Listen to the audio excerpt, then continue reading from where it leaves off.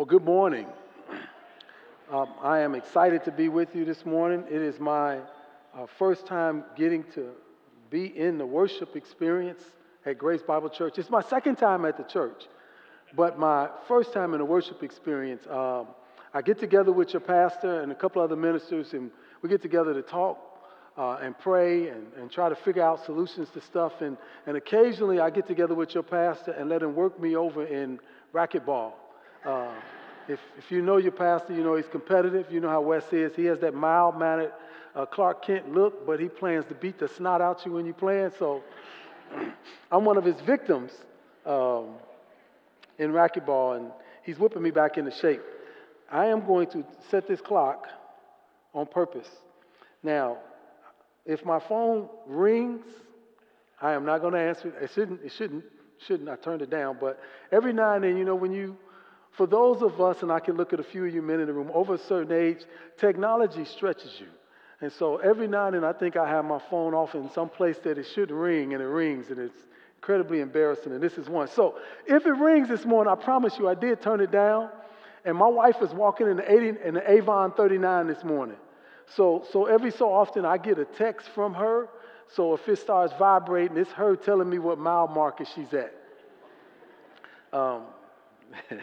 She is hanging in there. They did 26 miles yesterday, which, I'm sure there's some athletes in the room. I'm an athlete. I don't even claim to try to do stuff like that no more.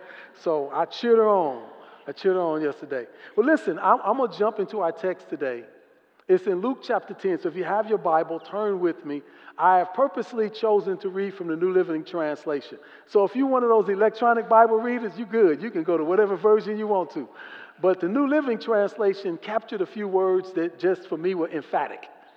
To me, when we look at this text, as I looked at it, I called this a part of the hard things. The hard things, those instructions in Scripture that are difficult, at least for some of us. I call them hard things because, some of the things that God said for us to do, it's clear He wants us to do it, but it's hard to do. So let me give you a few examples of those. So one of the things that immediately jumped out to me that challenges me is considering others more highly than myself. I suspect I'm not the only one that's challenged by that, but you don't need to raise your hand. But for me, that's one of those things that challenge me. And when I'm most aware of that being challenging is at Thanksgiving when I'm at my mother-in-law's house in Chicago.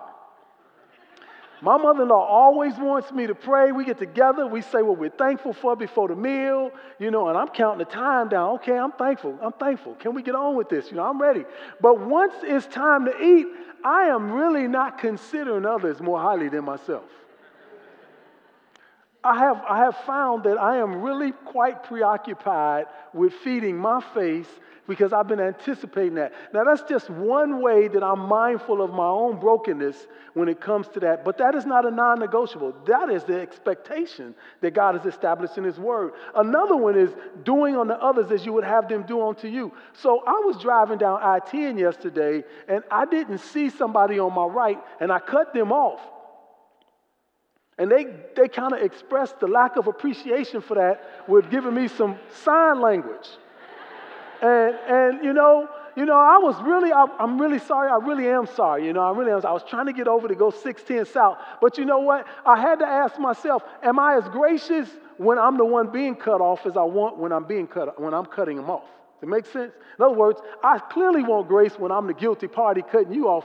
But when you cut me off, I'm not necessarily, I don't do sign language no more. God delivered me from that. But in my mind, I have some thoughts about you that are not that affirming. So it's the natural tendency that I'm struggling with that. And here's the one that I've struggled with my entire Christian faith. I've been born again since December of 1983. I didn't grow up in church, y'all, so you have a former heathen, full-blooded, standing in front of you yesterday. Hook, line, and sinker, I was out there.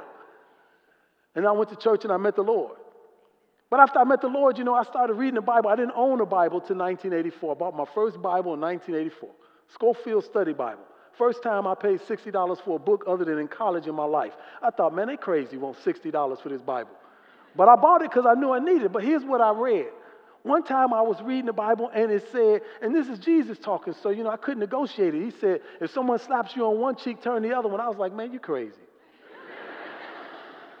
I mean, I would imagine I'm not the only man that has struggled with the concept of having somebody slap you and turn the other cheek. But the question we have to ask is, did Jesus mean what he said?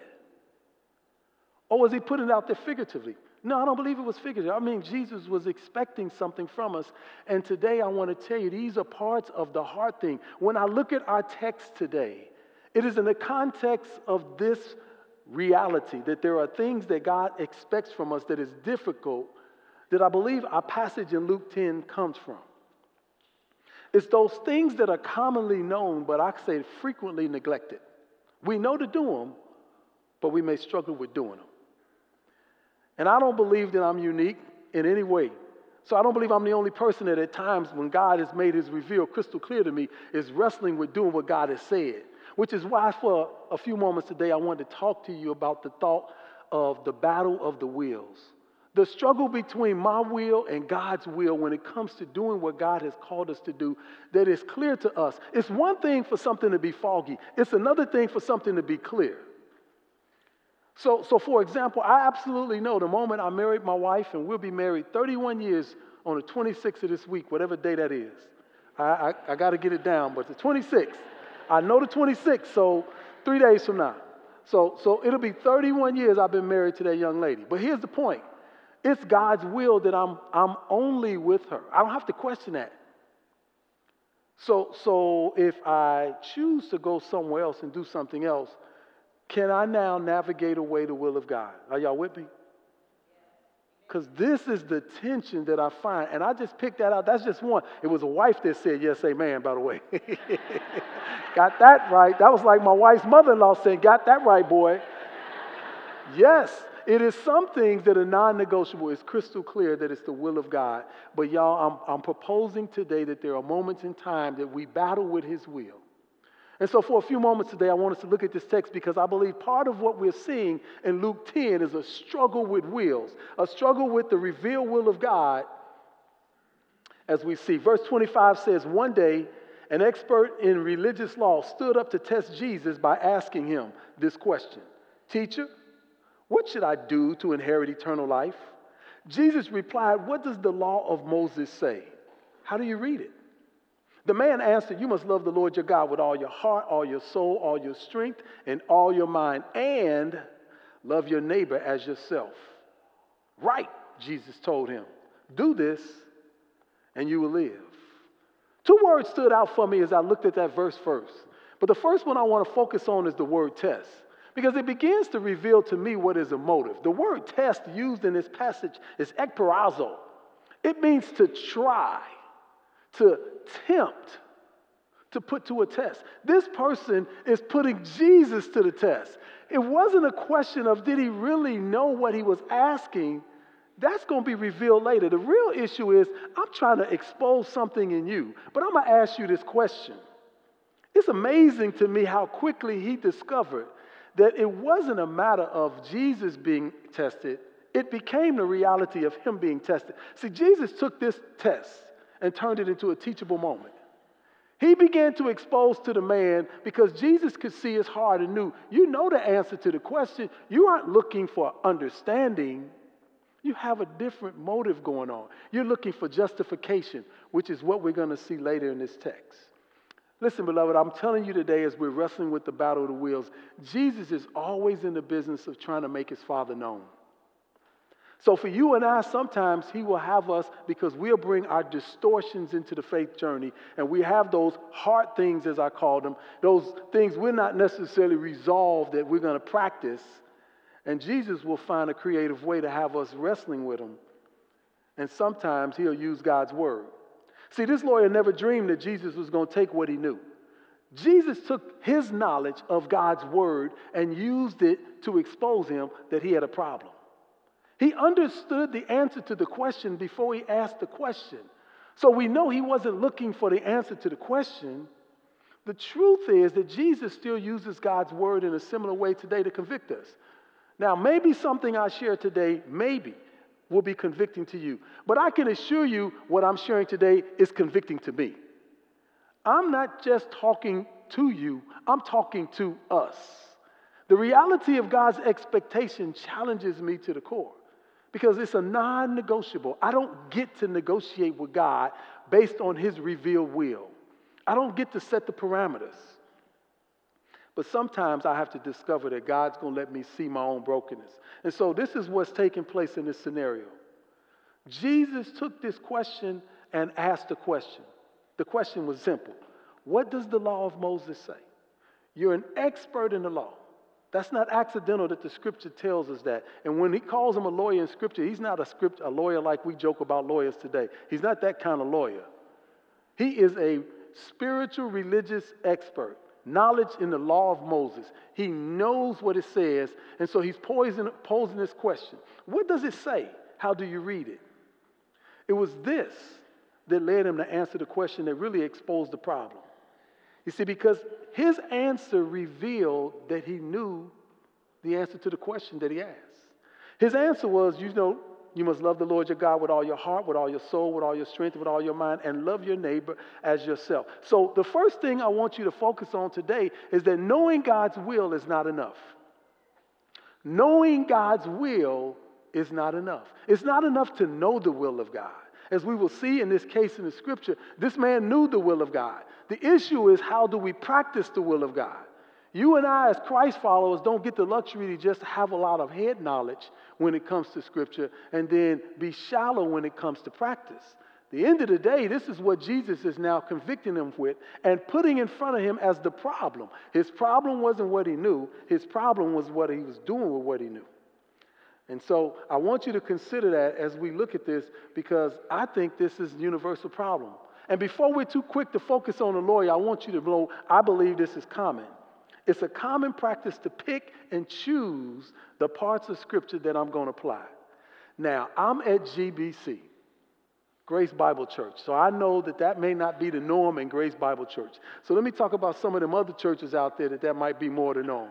In Grace, they apply truth, they hear truth, they practice truth, they teach truth. But in some settings out there, folks hear stuff all the time, and they ain't trying to respond to it. Think about it. This is so common that all you have to do is read the Old Testament. If you're sitting there struggling with me today and you're thinking, Dana, I'm still not seeing this, let me take you back to the Old Testament. In fact, let me take you shortly after the Exodus. I could take you to the Exodus, but for purpose, let me take you to the book of Judges, a particular book which is emphatic about the reality of how common it is for the people of God to know the truth and not practice. In fact, the book is known best by one statement in it. In that particular book, every time a judge died, the book said, and everybody did what was right in their own eyes. Everybody did what was right in their own eyes. There's this cycle in the book of Judges that goes shortly after Joshua dies, and God raises up judge after judge, and every time God raises up a judge, he deals with the issues in the nation, and for a season they get right, but when that judge dies, they go right back to doing what's right in their own eyes, picking and choosing what parts of the truth they're going to apply. So you need to understand, y'all, I'm not talking at you, I'm talking at us. Because I believe this is a challenge that we have to wrestle with in broader ways. You see, as I think about Scripture, I see even godly people don't always do what they know. Godly people. And I think it's important for us as we wrestle with Scripture to be honest about what we see about the people in Scriptures. One of the things I love the most about Scripture is God don't duck and dodge the difficult things. Rahab was standing on the corner, period. You can try to sanitize it any old way you want to. She ended up in the lineage of Jesus, which is a picture of redemption. But she was what she was. That's the truth. Mary Magdalene was demon-possessed, period. God don't duck and dodge all those things. He lets us see the reality of the people that he draws in a relationship with them. Well, Jonah was a prophet who knew God's voice, who God had worked through and walked with, and who God used to write a book in the Bible. But when God came and told Jonah to go to Nineveh, where did Jonah go? The Bible tells us Jonah headed in the opposite direction towards Tarshish. Now, how is it that this godly man can do the exact opposite of what God is telling him to do? I want to propose that there are some times and some people that we have problems with, that we hear God, but we're not necessarily listening to God. For Jonah, the Ninevites were those people. Jonah could care less about the Ninevites being redeemed. You know, the average preacher would love to have the opportunity to go preach to a nation and the whole nation repent. Man, that sounds like something Billy Graham was doing. Jonah wasn't trying to do that. Jonah went to Nineveh as a result of being inside a fish for 3 days. He went by force because God was about to do some redemption. And then even after God did it, he had an attitude. I knew you was going to be gracious and merciful. I knew you was going to forget and rascals. For Jonah, the Ninevites were problematic. Listen, here's what you got to understand. They were problematic because they were the Assyrians and God had used them to discipline Israel. So in part, I understood why he was struggling. But at the other side of it, I don't understand. Because God had made it clear to him, I want you to go and I want you to preach them a message of judgment. And he wasn't trying to hear it. He was blatant in it. Because for Jonah, he wasn't going to love that neighbor. See, it's similar to the guy who asked this question. Jonah was not about to love the Ninevites. Bump them jokers. As far as Jonah was concerned, they can go to Hades. Can't say the other word in church. But you know what I'm saying? Jonah had no desire to see them get right with God. And Jonah's a godly man. I don't think his response is unique to him. In fact, I think if we were honest and we look throughout history, we would see manifestations just chronicled for us in the journals of history.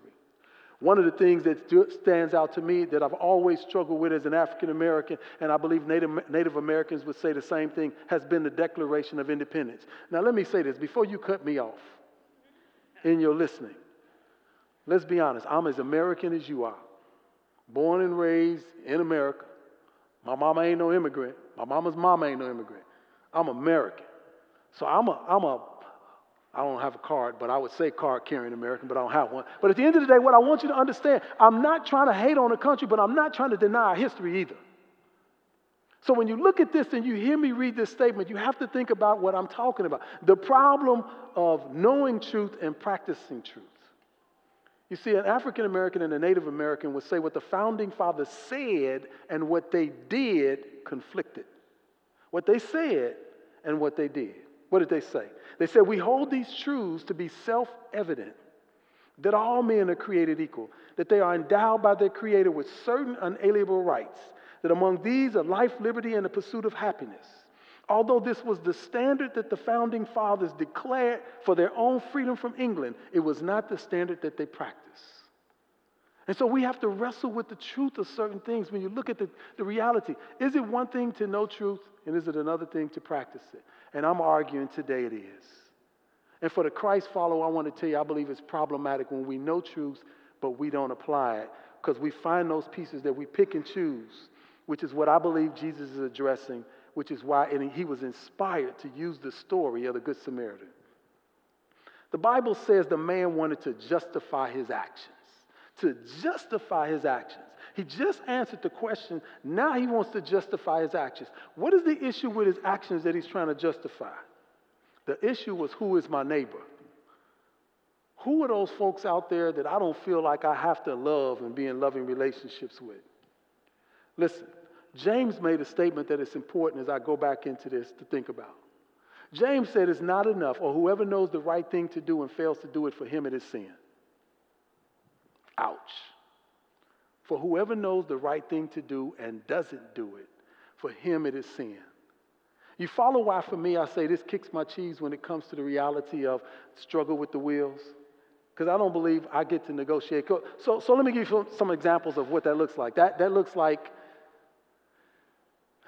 I'm going to be in relationship with my wife's family. I'm going to pick on my wife because she's not here. Please don't go out and say I said this. I think my wife's family crazy, y'all.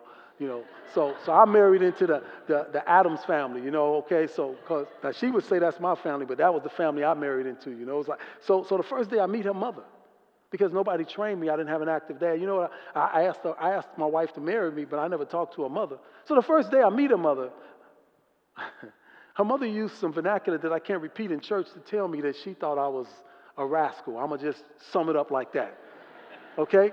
You know, and I'm looking at my wife like, what's up with your mother? I mean, she just came at me, y'all, and she came at me now. You know, her mother grew up, she one of 13, she grew up on the south side of the city. She don't have no problem expressing her thoughts. There are no passive-aggressive people in the hood. Folks tell you what they think. Mugs will tell you. My mother-in-law told me what she thought of me, and I'm like, you don't even know me. But she came at me. Well, listen, here's my point. Did I get the luxury of being in a loving relationship with her when I chose to marry her? So I'm going to take her daughter as my wife now all of a sudden, but I ain't going to be in a relationship with you? I don't think so. I had to come to grips with, we had a rough start, but we had to be in relationship. Now, I told you it'd be 31 years, whatever day the 26th is this week. But my mother-in-law and my relationship became incredibly strong. Now, I'm the favorite son-in-law. But it started out rough. Now, here's my point. I didn't get the luxury of saying, man, I ain't going to deal with your mother. Your mother crazy. Now, I may still think that from time to time, but I don't say it.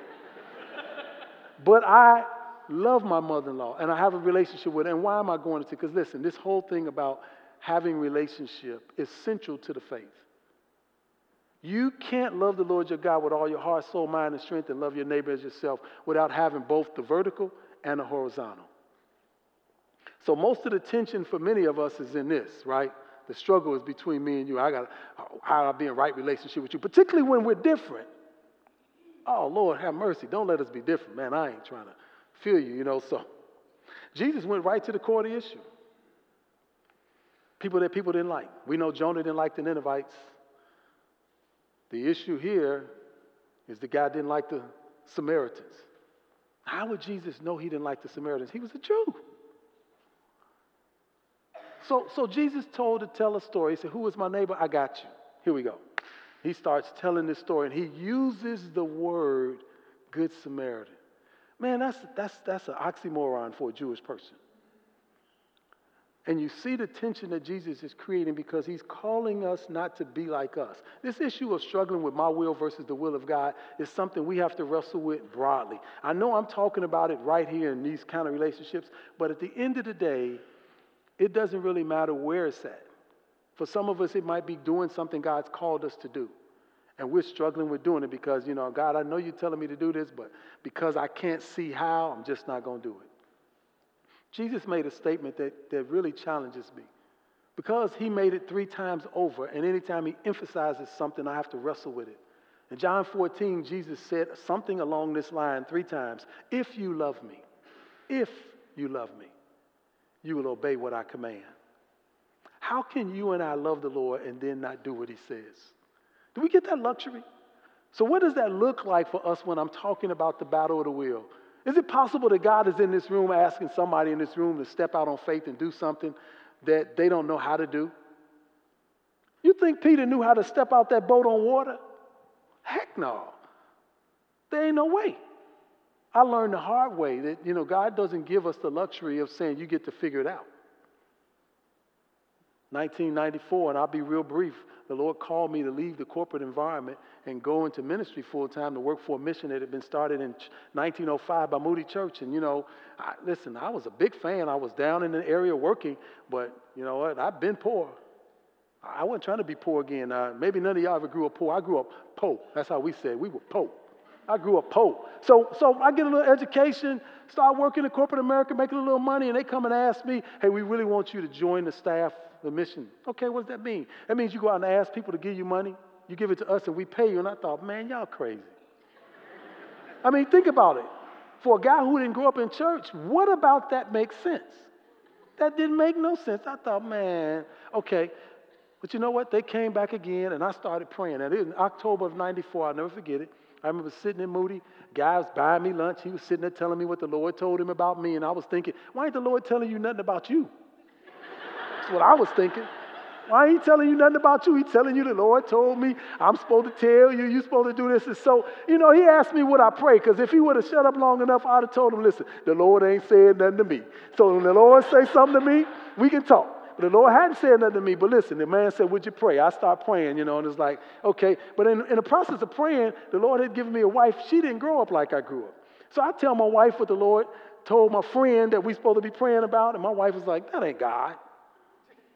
You tell your friend the same thing I thought. You tell your friend he should do it. Well, we started praying.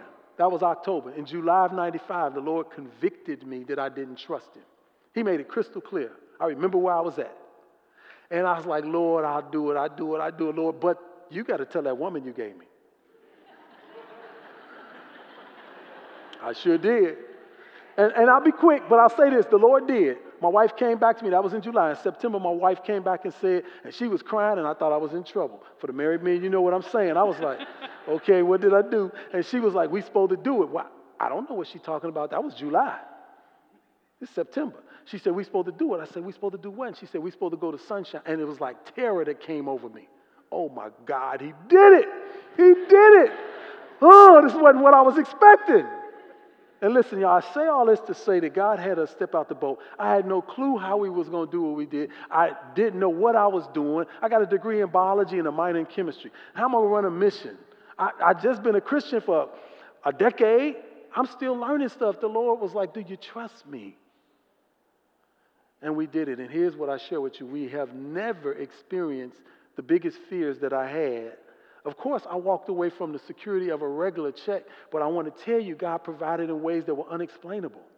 We stepped out the boat, and we experienced the provision of God. And I was reminded when we did it, this must have been what it felt like when Moses told the people to stand back and behold the salvation of God. You will not get to see God until you step in that water. And so for somebody, I don't know what God's telling you to do. I'm telling you, in my own faith journey, I have struggled with my will versus his will. It's been the battle of the will, and I don't think it's unique there. And so we see this guy, and he goes through, and Jesus asked him a question, and he tells the story of the Good Samaritan. And in telling the story of the Good Samaritan, the Bible tells us that several people came after the guy gets beat up and left half dead. A Levite, a priest, and then a Good Samaritan. And he asked him, now, which one was the neighbor? It's this picture. Listen, y'all, we have to be careful with the things that we let create barriers for us when it comes to people. I brought up my mother-in-law because I have a very incredibly strong, healthy, loving relationship with her today. But there are other people and other dynamics that have been difficult. One of the things that have just been a perplexing to me since I've been a Christ follower, particularly in the last decade, has been how political issues, particularly political parties, have separated the church. Now, I know y'all may not invite me back no more, but listen, for some people, that person is a Democrat. I know I'm in an environment that you're likely going to vote Republican. So is that neighbor, the question for you, is that person a Democrat? Or is that person a Republican? At what point does a person's political view preempt or triumph the church? Please, somebody. I don't know. So if you want to educate me after the service, I'm open.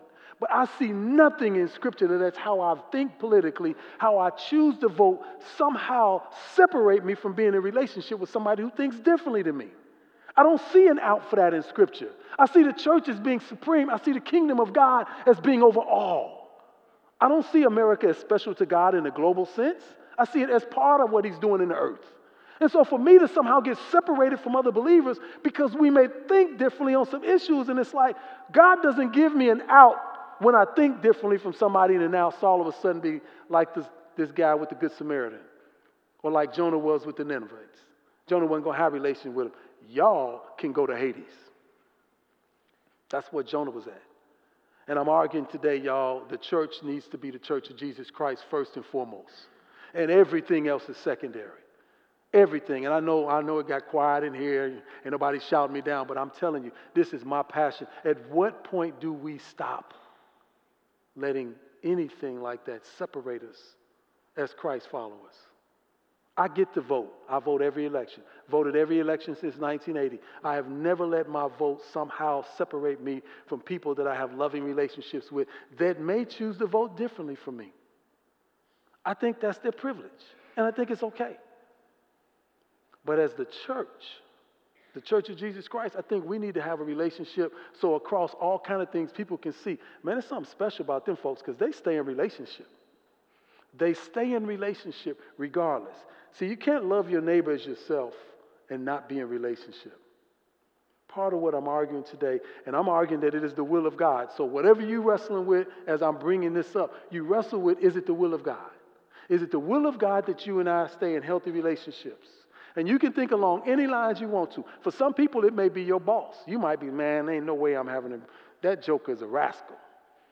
Somebody else, it could be like me, your in-laws. Don't say nothing. Could be your in-laws. For somebody else, it could be your ex. Somebody in this room could have been through a painful divorce or in the process.